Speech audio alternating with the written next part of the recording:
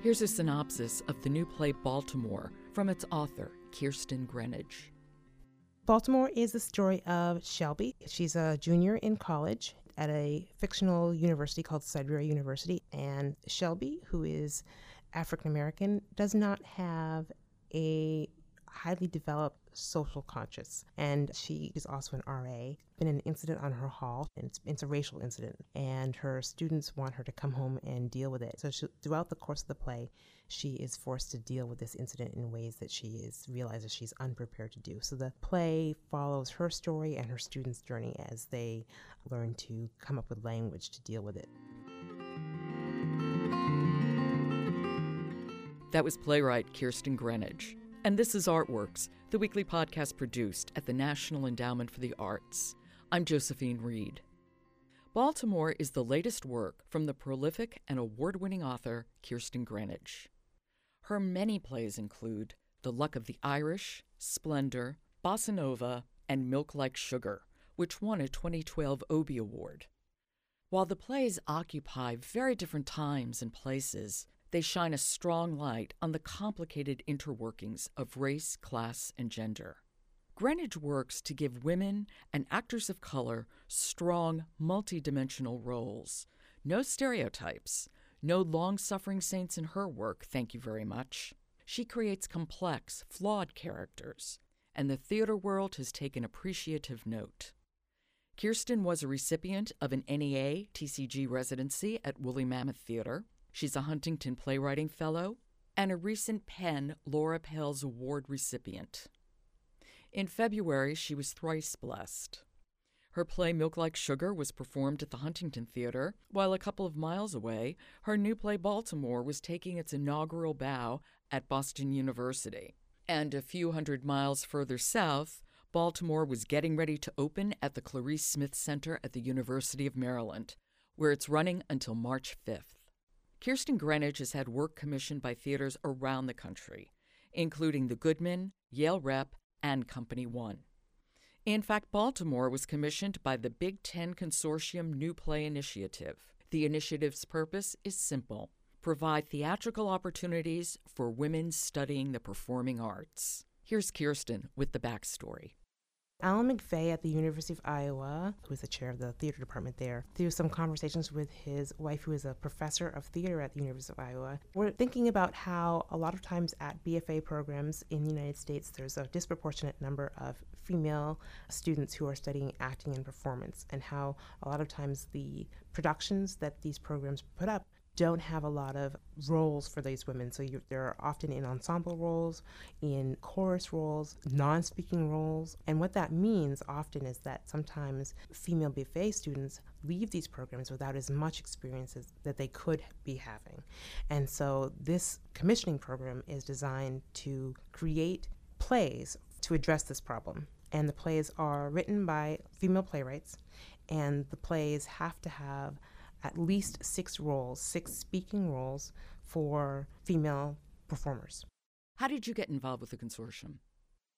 First of all, I went to the University of Iowa, and so whenever they call, if I can do what they want me to do, I loved it there, and I will do almost anything that they ask me to do to give back. When I learned about the commission, when Alan called me, I said, yes, what would you like me to do? And it was almost a no-brainer, because I think that gender parity is a topic that is true to my heart. You can't learn your craft if you're not practicing your craft. So it was a big issue for me. And that's how the project began. What inspired Baltimore? What was the genesis of it? The genesis of it was a story told to me by Alan McVeigh, a story that he experienced when he was an RA himself. When he approached me about the commission, he said, you could choose any topic you want to write about, but we know you often write about race. And I said, sure, I'd be happy to write about race. I knew that I wanted to write a story that would be specific to college students, so I wanted it to be personal. Well, I didn't want it to be a topic that was so big that audience members and students couldn't dig into it in a personal way. So I searched around for a long time, and then we came up with that story when he just shared what happened to him in college. And I think I really dug into the idea of not having resources to talk about race. That was a big thing, because I think that's common for many people, not knowing what to say, not knowing how to enter a conversation. Shelby is a 20-year-old African American, and she keeps insisting that her generation is post-racial. And I know you teach at a university, and I'm wondering, is that something that you've actually heard from students who are Shelby's age? I have.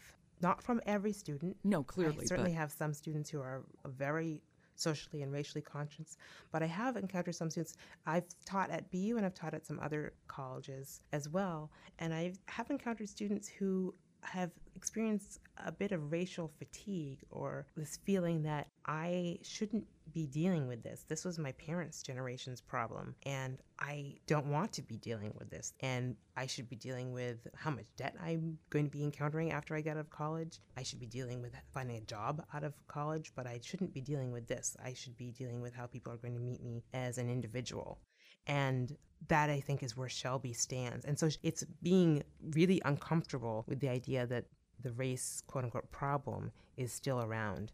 And I think Shelby and students like her who are in the real world, not the theatrical world, are frustrated that this is still a problem. And probably because they're growing up in a world where, the Civil Rights Act of 1965 was passed before they were born, are possibly not as cognizant of a world where civil rights was a new concept. The idea that everybody in America, the idea that everybody is a person and has rights is a relatively new concept. And so Shelby and people in Shelby's generation who are experiencing this type of fatigue and this point of worldview, I think, are living in a bit of a vacuum or ahistorical worldview, where they're unable to realize, wait a minute, this is a new concept that we're dealing with, that everybody has rights, and that not everybody is adjusting to that idea in a graceful way. You made the decision in terms of who we're seeing on the stage. It's not just Black kids and white kids. You brought in other voices who are also typically seen as outsiders and also not seen on the stage very often. Shelby's best friend is Asian American. One of the kids in the dorm is Hispanic. Another guy has two mothers, et cetera, et cetera.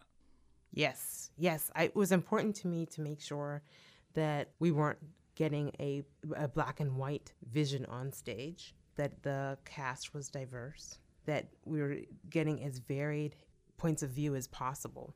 So that was very important. And I almost wish I could have gone further. And at some point, it became a question of how many voices could me as a playwright handle at one time. Yeah, because it gets very complicated. Yes. Now, plays take time to write, take time to develop, then they go into production, but the timing of Baltimore is pretty remarkable. Where were you in the writing process when the Black Lives Matter movement gained prominence? I was offered the commission in spring of 2014.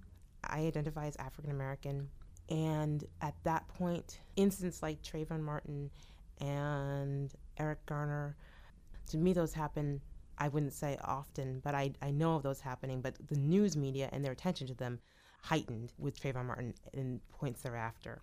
I was offered the commission in 2014, and then in the summer of 2014 with Ferguson, and things started really heating up, I kept emailing Alan, and we realized that as things heated up and I was kept writing, it almost became a question of how much could the play hold. At one point, the play held a lot more references to everything that was going on. And because this is really, almost like too much of my body can't even handle it. As the names began to pile up and add, and I began to take them out, because it was almost too much to handle how many names were being added and how many instances were being added. And I wanted the play to be able to keep being produced no matter how many incidents kept happening. So I began to take them out, and I left in certain ones that are emblematic of that movement. I'd like to talk a little bit more about the development of Baltimore. How did it unfold? Did you workshop it? The first thing was a cast list, actually. And the cast list was a discussion between myself and the Big Ten Consortium schools And they just were interested who's going to be on stage. And that gave me some feedback. And that also gave me a little bit of information about who were in the theater departments of these Big Ten schools. And then in spring of 2015, it was a full draft, went to Maryland, and we had a full day workshop with the University of Maryland students there. And they gave me so much wonderful feedback. So that was the first big, robust workshop. And that was 10 hours of just sitting there, reading the script for the first time out loud, and having those students give me their very honest feedback about what they were feeling about it. And what was really raw and emotional about that is that was a week after the unrest in Baltimore. So that was University of Maryland, but 20 minutes from Baltimore, I believe, talking about what they'd been feeling on campus the week before. Then I spent the summer and kept writing, and Elaine, who was director here in BU, we decided we needed to do more workshops here in Boston. And we decided our workshops were going to allow as many students participate as possible. So what Maryland did is Maryland created a theater class to go along with the production of Baltimore. So you had to be enrolled in that class, which talked about race, to be able to be part of that production. And what we did was we knew that a lot of our population who wanted to be part of this production weren't going to be able to be in it. So we just got together. I think we did 2 or 3 workshops where we just had the script and we said, whoever wants to show up can show up. When we had no idea, it could have been, 2 people. I think we had 40 students for each. A lot of students. We were really surprised. And what we did was we would have someone read, Shelby for 20 pages and then switch off. And then we had discussions about the piece and let them ask questions about the piece, not just content-wise, but also structurally. And then I would take that feedback and rewrite. And all the rewrites would go back to Alan, and he would then distribute them to the Big Ten schools so that they were up to date on how the script was moving along, so that they could figure out how the play could fit into their production schedule. Race and class are often your subjects or their themes throughout your work. And I've noticed class is very rarely written about. People never seem to have to work, either on stage or in literature. But playwrights who do put class issues on stage typically are playwrights of color. Yeah, it's one of the things I always ask in workshops because I teach playwriting is what do people do all day? How do they get money? If we're in a kitchen, what does the kitchen look like? If in the living room, what does that couch look like? Are there holes in it? Who paid for it? I mean, seriously, not everybody has a sub-zero fridge. Exactly. I think about it all the time. So I almost wonder how people can't be writing about class and race. It's funny when people say, oh, you write about race and class. I think to myself, everybody writes about race and class. Because even if you have a play with all one race or white people on stage, you're writing about race because there's just white people on the stage. You're giving a particular perspective. You're giving a perspective and that you're writing about it, even if you're not explicitly talking about it. To me, they are linked. In Baltimore, one thing I think that has allowed Shelby to think that she has been able to escape this discussion about race is that she lives a life where she has been privileged in some ways to be able to escape certain types of conversations, and she talks about it. About how her grandfather insulated himself from certain things in life by how he made all his money. So I think race and class in America are often linked. There's a play of yours, The Luck of the Irish, that tells a very compelling story about a little-known piece of history, and I would really love for you to talk about the genesis of that play. That play began with the story of how my family bought their house in Arlington, Massachusetts. My mother always referred to it as ghost buying, and that was when you would have a black buyer who wanted to buy a property use someone who could blend in more easily. Usually that would mean a white buyer to buy that property. The black buyer would put up the money, and the white buyer would be the face of the sale. And in Luck of the Irish, the black family puts up the money, and the white family is an Irish-American family. And 50 years later, the Irish family comes back and says, oh, the deed was always in our name. This is our house now, or has always been our house, and you need to give it back. It says this to the grandchildren who are living in the house, which did not happen in our family.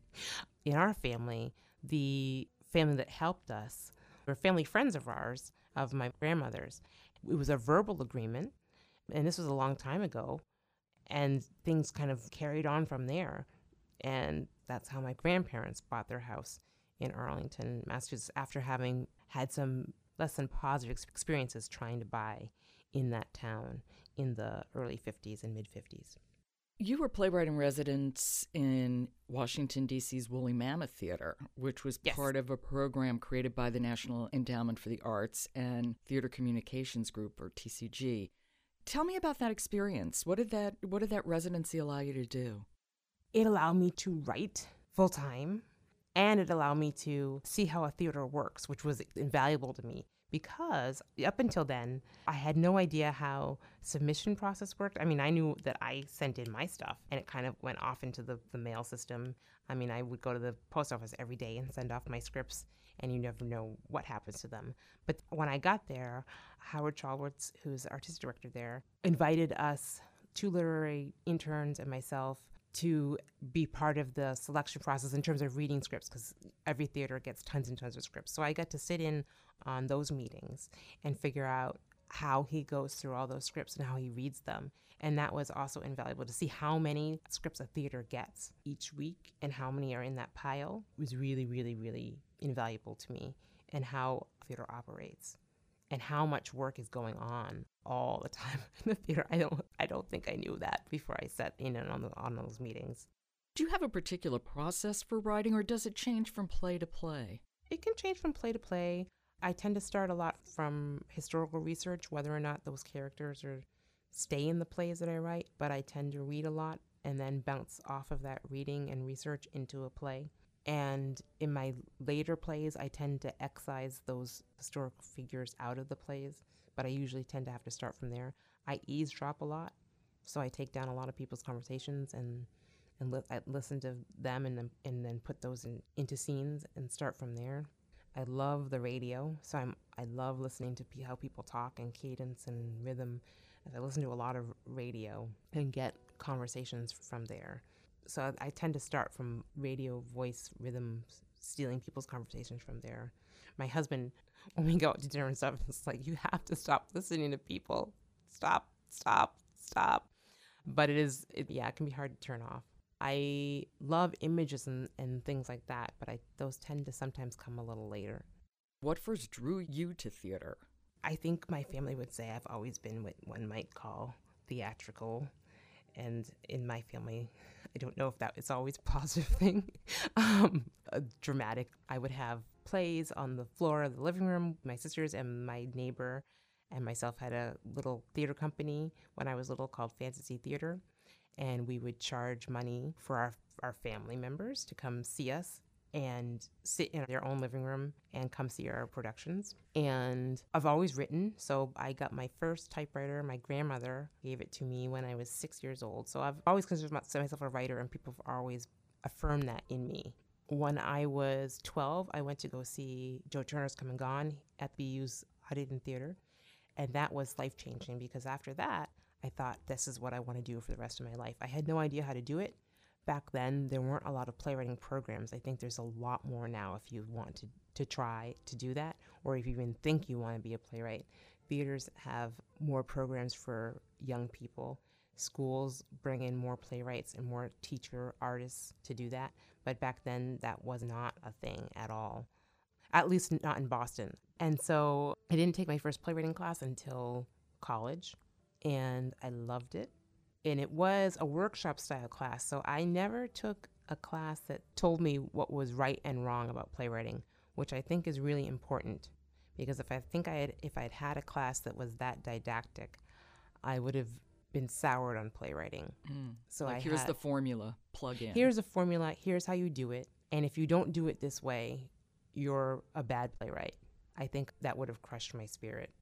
Did you work with anyone in particular who had a big impact on your work? Yes, I took playwriting with a playwright named Dara Cloud, and she was really wonderful. I think I took as many classes as I could. And this was at Wesleyan, correct? This was at Wesleyan, yep. And she taught once a week. She lived in New York. She would come to Connecticut once a week and teach the class. And one thing was really great. one semester she was pregnant, and she would come to class every week, and then one week she just didn't come. And we figured, oh, I guess she had her baby. And we got together and we wrote her a little card and we sent it off. And the next week we showed up for class. We figured we'd have a sub, and she showed up with her baby, and he was all swaddled up, and she put the baby next to her and she taught class. And it was amazing to me because I thought, wow, you can do this and have a family. Now, I don't know how difficult it was for her to wrangle herself and her baby to get to Connecticut from New York. But that was really affirming to me too, because not just myself, but many of us were trying to figure out is how can you be an artist and also have a life, a fulfilling life. And her husband was an actor too. So she would also give us some great life advice about how to do this, and that it was possible, that you didn't have to live, in a shack on the side of the road, eating, crusts of bread by yourself just for your art. Let me just backtrack for a second, because you say it was your teacher coming back with her baby gave you a sense that it's possible to have a life and be a playwright. But you're also a full-time teacher, as well as a playwright, as well as a mother, as well as a wife. That's hard. Yes, can't lie, it is. How do you manage? I have no idea. I mean, right now I'm as we speak, both shows in Boston have closed, and as we drove to school today, both my kids are like, are you picking us up from school? Are you picking us up from dance? Are you having dinner with us? Are you putting us to bed? When I hear those questions peppered at me, I'm like, oh, right, I have been gone a lot in the last 2 months. So it is difficult, and I don't think there's a balance necessarily. It's knowing that there's going to be months or weeks where I'm not around as much, and I happen to have a really great support system here in my mom and my sister. I don't know how I would do this without a support system that knows my children really well, that cares about my children really well. To be quite honest, that we're not paying an arm and a leg. I mean, I don't think we could afford the type of childcare that was needed to get through the last 2 months, to be quite honest. That is a huge thing, I think, for working moms everywhere, but particularly I found for theater artists in terms of having children, because you're not asking for someone to watch your kids during normal hours. The hours that you're working are crazy, strange hours. I remember listening in on an online conversation with new parents in theater, and they were saying, oh, maybe we could get someone like a nanny share, and a theater could have daycare in the theater. And it's like, we're talking homework and putting kids to bed. Once your kids get old enough, there's just no way I could do this without having the type of care I have structured in the way my husband and I have been able to structure it in. Do you find you have to be very disciplined in order to write, or can you snatch moments here and there and put it together? It's highly structured.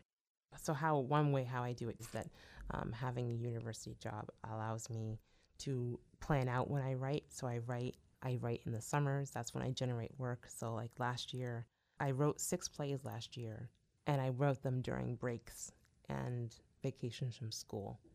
And then what I do also is I take Mondays and I write during Mondays, and that's when I get drafts done. So it's how I get the writing work done is highly, highly, highly structured and highly planned. And then when I'm teaching, I'm full on teaching, and I have to give myself permission to not beat myself up that I'm not writing or that I'm not doing something else. It's being where you are when you're there. Yep. There is so much conversation about diversity in theater. There's been convenings, and it's a conversation that's been going on for quite some time. And I'm wondering what you've seen change on the ground and what you think still needs to be done. I've seen attention to it change. So I've seen an awareness change. It feels like the numbers are changing, just the numbers of productions, plays by people who are considered other. Feels like it's changing. And then sometimes I do see the numbers, or I see the lists of what's about to be produced next year are starting to come out. So on the ground, it can feel like it's changing, and then you get the numbers, and you're like, oh, wow, it didn't seem to be changing so much. I'm not sure what's happening. But the awareness does seem to be changing, and that seems to be a good thing. And so when the numbers do come out, and you still see those numbers of like, oh, still only 27% are by female playwrights, or only 11% are by playwrights who are Black, and you see those numbers, that can be really disparaging. So obviously there's still work to be done, room to grow. I know there's no simple answer, but I wonder what you think can move the issue of diversity in the theater from a topic of conversation to an actuality. I don't think those things are going to change until the powers that be themselves change. And I think a lot of times audience has a lot more voice than it thinks it does.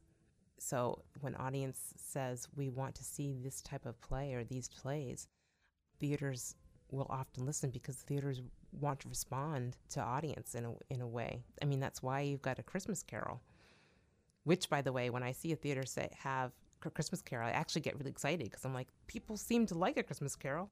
And, they were responding to people saying they want to see A Christmas Carol. I think there are other plays that other audiences will also want to see. So it's not only the job of large theaters and artistic directors. Everyone has a job to do in creating more diverse theater. It's interesting. I think sometimes there will be demand for it, and then theaters will say, okay, we've chosen like these 3 plays to do, and then the audience doesn't show up. So everyone has a job to do. Baltimore has an open ending, which makes one think that you really are hoping conversations will be generated by this play. I am. The ending is a little terrifying. So here at BU, we did a talk back after every performance, and I participated in 3 of the talkbacks, which was great, but it was also frightening because you come in after them, and one worry I had was that people would be so dissatisfied with the ending that they would demand an ending from me as I sat there. And I only felt that a couple of times. In some drafts, I did have more of an ending or a definite ending, and I thought, if I had an answer to this country's race problem, that would be just lovely. But I don't. And so it felt disingenuous to have a different type of ending for this play. And one thing that's really wonderful about the Big Ten Commission is that when you have these plays, you have all these resources on these universities' campuses to be able to foster conversations about these plays that deal with some very complex issues. And you have all these populations on these universities that can offer up diverse points of view. And after the play is over, you have an opportunity to invite more discussion. And so that's what I'm hoping the play is able to do. I really felt like, she's saying it's in our hands. Yes. Kirsten Greenidge, thank you very much. Oh, you're welcome. Thanks for seeing it. My pleasure, thank you. That's Kirsten Greenidge. Her new play, Baltimore, is running at the University of Maryland's Clarice Smith Center for the Performing Arts until March 5th. You've been listening to Artworks, produced at the National Endowment for the Arts. I'm Josephine Reed. Thanks for listening.